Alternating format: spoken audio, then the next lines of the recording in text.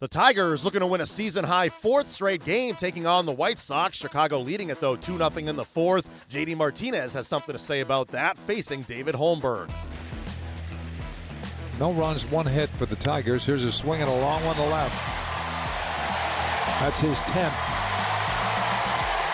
Evidently, he's not only doing that to us, he's doing it to everybody. Oh, yeah. Justin, a modest lead there. He's not going anywhere until the ball's hit in the 2-2 to John Hicks. Swinging a long one center field. He's going to at least tie the game. That's going to a wall in center.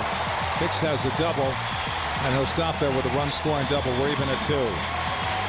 I don't know what that pitch was. I do know it was 89 miles an hour.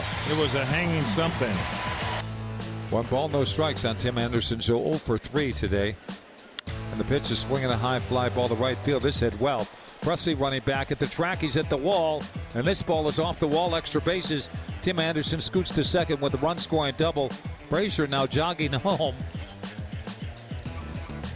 And it's a 1-run ball game. That ball was absolutely killed by Anderson. And the 1-0. Swinging a fly ball deep right field is going to send going back at the track is Presley. The ball is misplayed there again. Home Anderson. Smith's got a double. The Sox are playing double your pleasure here in the 8th. They have tied the game on 3 doubles and have the go-ahead run at second base. We're tied at 4. 1 ball, 2 strikes, 1 out. Castellanos at second. J.D. Martinez at first. Here's a swing and a long one to left. A 3-run homer and the Tigers win, and they win 7-4 on the Upton's home run. And they sweep the White Sox here at Comerica.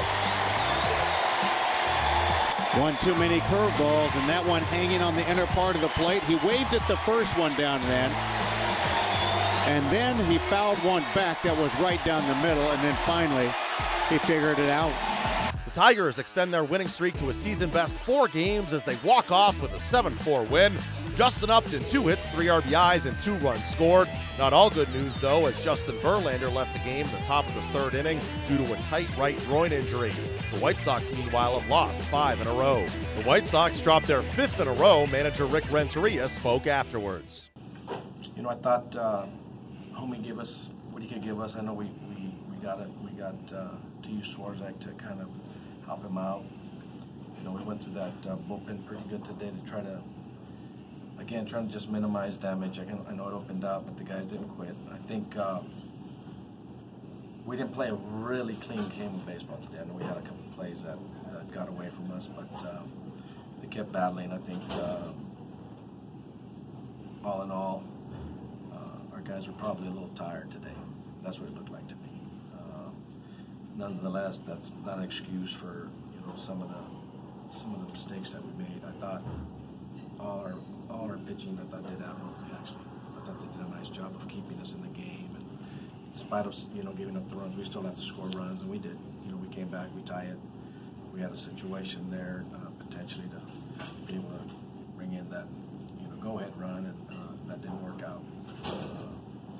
Obviously, in that particular play, you have to try to get that pitch up where it's a more handleable pitch. He wasn't able to, maybe just sped up a little bit. But those experiences will serve him better moving forward. It's no consolation to us right now because we are in a mode where we just lost a ball game where that we did continue to battle throughout, regardless of all the little things that were going on throughout the ball game.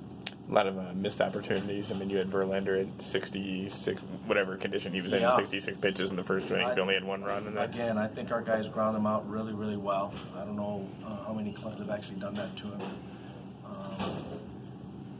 this season to that extent. I mean, his pitch count got up there pretty quickly.